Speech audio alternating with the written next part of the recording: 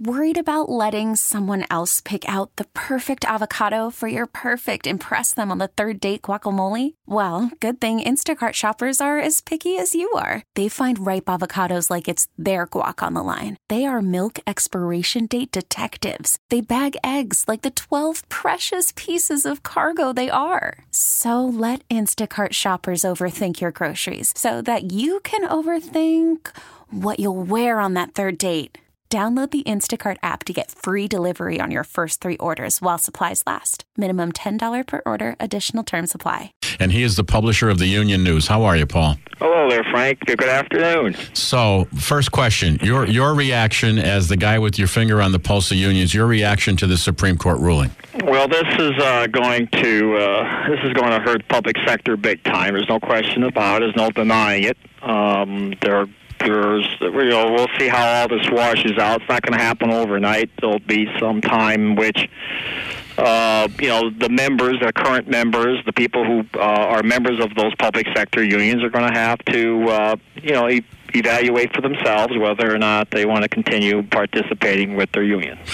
Okay, now this doesn't affect steelworkers, carpenters. This affects government employee unions, right? Yeah. Now, if one of those unions do represent public sector union members, which some of them do, I mean, the lion's share of the unions that we're talking about would be teachers' unions, would be ASME, which represents a lot of state employees, the SEIU. Each one of those, like SEIU, for instance, they have approximately 2 million active members, and 1 million of them, about half of them, work within the public sector. So if they represent, like, for instance, nurses, well, if the hospital is a private-held hospital, well, this is not going to affect them. But if they represent government workers that are working at a government facility, it will affect those workers. Okay, so suppose you have a government entity and, the 100 employees there are, let's say, AFSCME or SEIU, okay? And now you got, 51 of them decide they don't want to be in the union just because they don't want to pay into the dues. Does that also take away the ability to negotiate with the management? Well, it does if it gets down below 50%. But the first thing what's going to happen first is the agency fee. That's what this was really initially all about, and that's the people who don't really want to be a member of the union, but the union kind of bargains on their behalf, and they pay some type of fee to the union so that the union can then bargain on their behalf. And the numbers move around depending on the union, but approximately we'll say 75%, that the non-union members now paying approximately 75% of what the union member would pay, and in return they get everything that the union member gets. And that's going to take effect immediately, that those people, those agency fee workers, will now be excluded from paying anything. So there's going to be an initial hit, basically from day one, because this ruling will take effect. And those workers will then no longer have any kind of fee subtracted from their paychecks to help pay for the union that represents their fellow workers, but also the contract also covers them.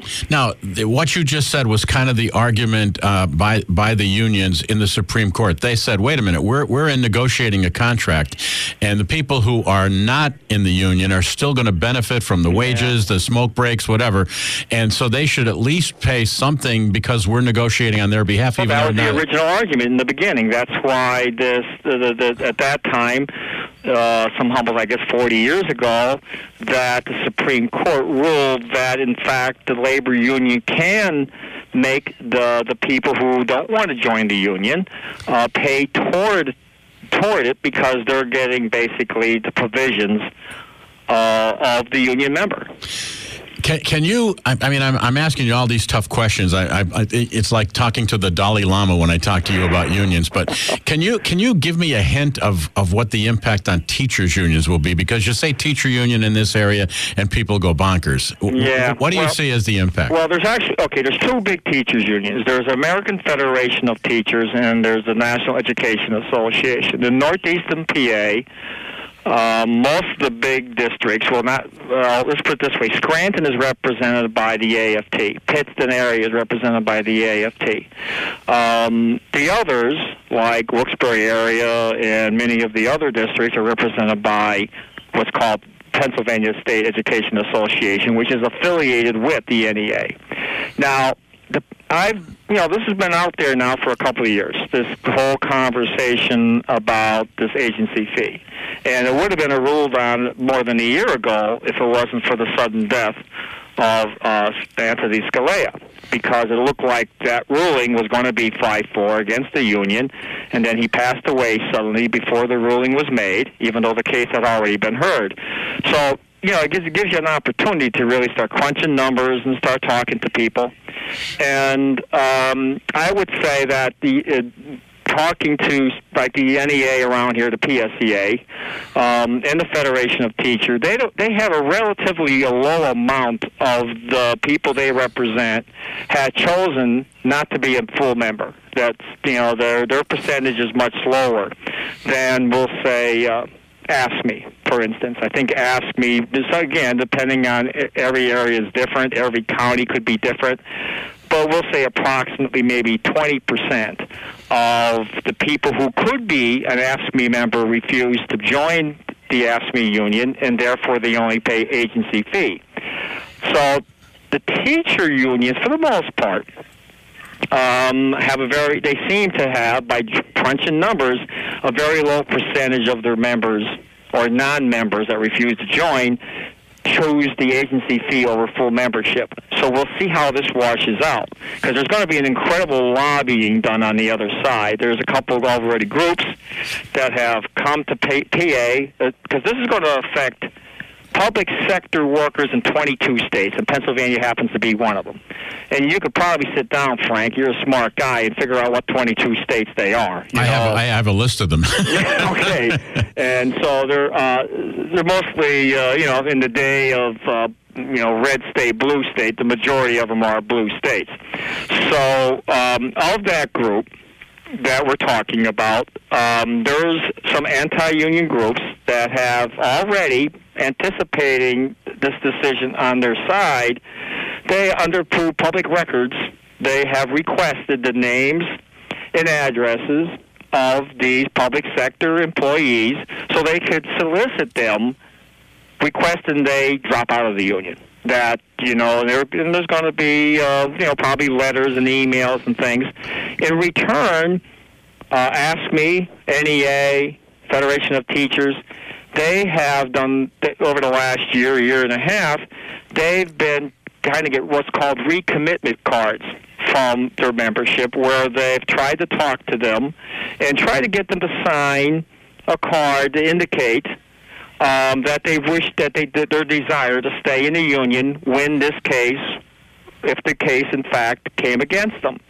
And many of them have been very successful. I think the last number I saw was the Education Association got something like 800,000 of their teacher members to sign these cards. So they're not committed, though. They can still change their mind because the decision was yet to be rendered. So these cards, in theory, were meaningless, other than you're trying to get a feel of what the membership was feeling about their individual union. You kind of anticipated what I was going to ask you, but it seems to me, and please, if I'm mischaracterizing this, focus me. But it seems that one of the issues that brought this to the court was that some people didn't like who the unions were supporting politically. Yeah. And so, I mean, don't the unions kind of have to, in order to keep their roles, kind of have to say, well, wait a minute, maybe we're going to diversify a little bit on who we support? Well, here's the interesting thing now, and this was argued at the Supreme Court in this particular case, is that the reason why there was an agency fee that was kind of created in the first place. Not only was this person that might have been working in a unit of employees that they were that the union was protecting them, even though they weren't full-fledged members. But the one thing that I don't care which public sector union you choose, if you're going to have money spent on politics by these individual unions, you had to get the authorization from that member to sign a card agreeing that they could use your union dues to support a candidate that the union supports. Where that was one thing that a lot of people didn't understand, that they said, well, they were using my money that I was paying to support a candidate that I didn't like. But in actuality, they actually had to sign a card to allow money to be deducted from their paycheck so the union can then use it to support a political candidate.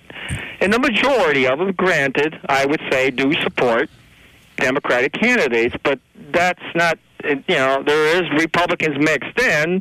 It's just about what kind of Republican are they. I guess that's maybe some of the argument that some people would use to say, well, yeah, sure, we support more Democrats than Republicans, but a lot of the Republicans are trying to beat our brains in. So, What do you think is going to happen next, Paul? I think you're going to see public sector unions. They're going to take a major hit on this. We'll see how all this washes out, but I think you're going to see an active campaign among the anti-union groups that will come into Pennsylvania and will solicit these public sector members to drop out of the union. Now, this is going to be a hard way I'm going to say this, but it almost sounds like that group that you're talking about could be like hired guns to come in to do union busting. Yeah, there's going to be people going to make money on this, if that's what you mean. There's going to be people that will be hired by these groups to come into Pennsylvania, and their only task will be is to go and try. Well, they're going to be able to do it because this is all public This is all public record. Everybody who works for a government, their name and addresses are available through public records. Wow. And they're going to see, probably postcards and mail info and maybe emails, depending on how much information they're able to get their hands on.